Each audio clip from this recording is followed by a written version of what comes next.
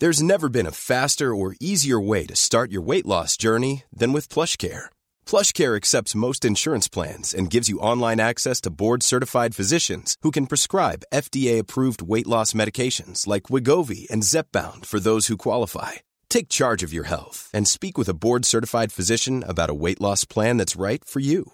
Get started today at plushcare.com/weight loss. That's plushcare.com/weight loss. plushcare.com/weight loss. It's February 7th, 1497, and another remarkable event is about to be uncovered by Ariel, Rebecca, and Ali, the Retrospectors.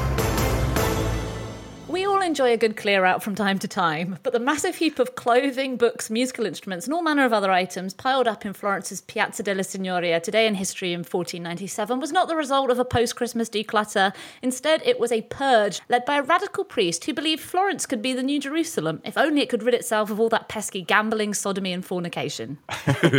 Yeah, because nothing says being on the right side of history like a huge pyre of burning books and artworks, overlooked, as it was, by a massive effigy of Satan. So this was the event that became known as the Bonfire of the Vanities, and it was led by this quite radical preacher, Girolamo Savonarola. He got his followers to adorn themselves in white gowns and garlands and red crosses and go door to door collecting people's objects for burning. Yes, so it's Shrove Tuesday, 1497, which is the day before Lent, and traditionally in Florence was a day of carnival. Kind of end of days, Mardi Gras. You know, before we all get austere and God-fearing again, let's have one last bit of fun. Mm-hmm. That was traditionally what happened in Florence on this day. Something that Savonarola saw as gaudiness and lasciviousness and frippery.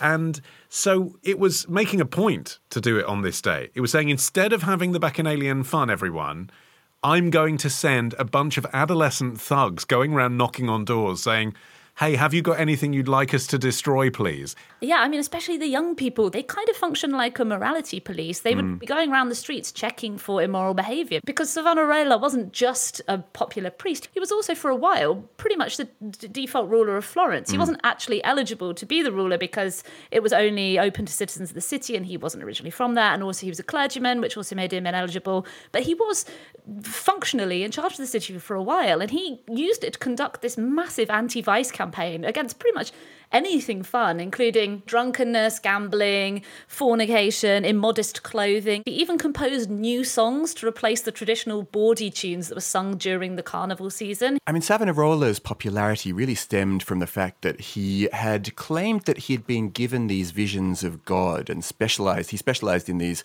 real sort of fire and brimstone speeches that just struck a chord with people who were just exhausted by the endless wars that the city of Florence was having against the French. And I guess that people kind of had in mind, well, this guy is leading us to virtue and truth and simplicity and all of that. But as it turned out, the rejection of the fripperies of the Renaissance also meant them giving up stuff that they did actually love and quite would have liked to hold on to.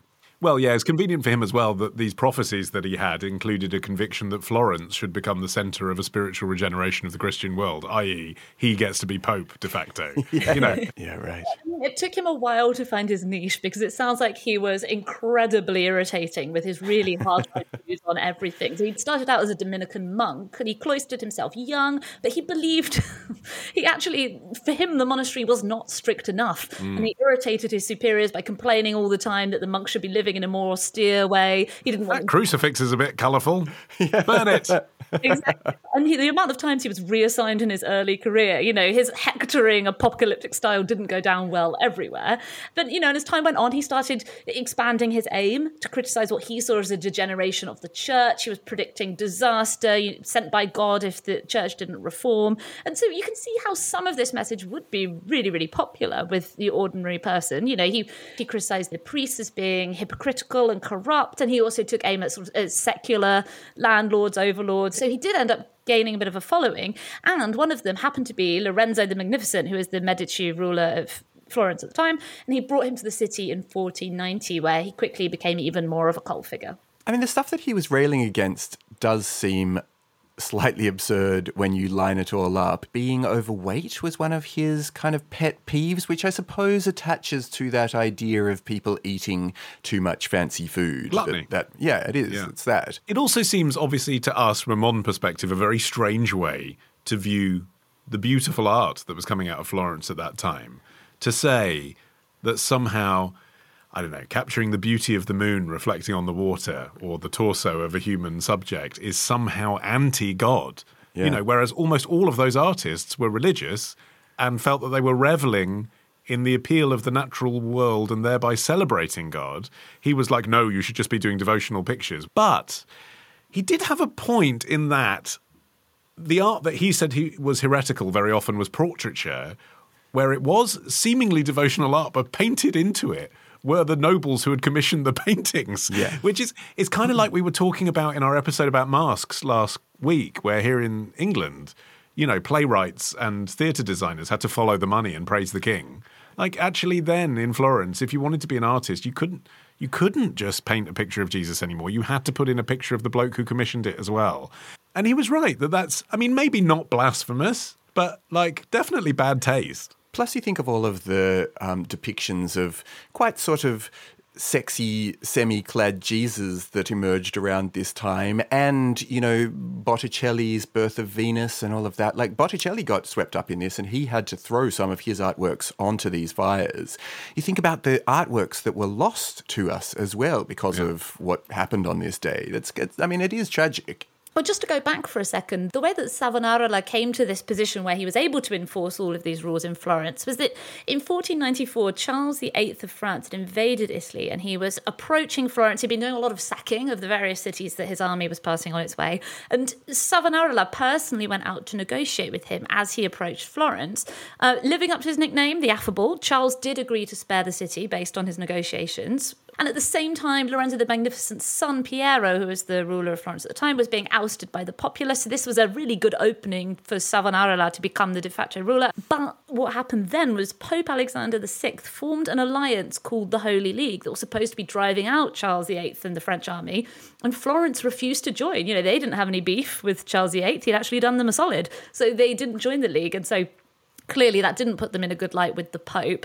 And Savonarola wouldn't stop with this campaign for church reform and calling out all of the hypocritical clergymen. It's rule one, isn't it? I think. If you're a friar, don't slag off the Pope. Just don't do it. You're going to get in trouble with that. I mean, he never actually broke ties with the Catholic Church, but he did push the Pope over the edge in May 1497 when he called the church a whore and was excommunicated. He was also preaching about the end of the world, which he had predicted was coming in 1500. I'm always baffled by these people who are willing to stick their neck out and go, it's coming, and it's coming really quite soon. Like, he's likely to be around. It can't be too far away that you're not going to... 3 years seemed like a reasonable time to get Botticelli throwing his works onto the fire, didn't it? Well, in the end, he could have made as many promises about 1500 as he wanted because he wouldn't actually live to see it. He was executed in 1498. All of this stuff with the Pope and being excommunicated had started to tip the Florentine government against him, and he was now being seen as a bit of a loose cannon. Well, not just that. He was invited to prove that he was a prophet by walking through fire publicly. Yes. And that day he was like, I'm a bit busy, actually. I've got some praying to do, sorry.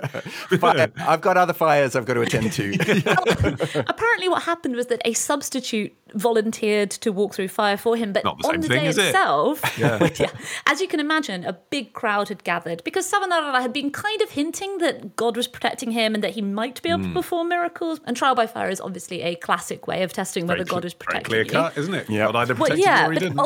On the day itself, it was delayed for hours, and then there was a literal washout. There was a downpour, which made the whole thing impossible, and that seemed to really turn the public against him as well. They sort of saw him as a bit of a charlatan. They probably had a bit of like destroyer's remorse as well, didn't they? They're like 3 months later, they're like, I really like that painting. They did. He tried to organise further bonfires after this big one that we're celebrating today. And the people were like, actually, no, I don't think we do want that.